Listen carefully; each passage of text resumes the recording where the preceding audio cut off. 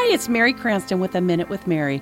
I think at one point or another, all of us have felt disrespected. I want to give you 5 tips to help you step away from that so you can set yourself up for a healthy confrontation. The first tip is to stay calm, and I know that is so crazy hard to do, but if you stay level-headed, that will totally make a difference. The second tip is if you come from a place of anger, that will automatically make the other person flip into that defensiveness. Your emotional IQ at that point is very important. The third tip is step away and release it. Journal, talk it through with somebody, process. The fourth thing is check the story that you are saying in your head about this person and what they have said.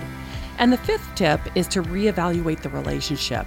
Take a look at it and see if it is worth putting the effort into it and confronting, or if it's a relationship that you just need distance from.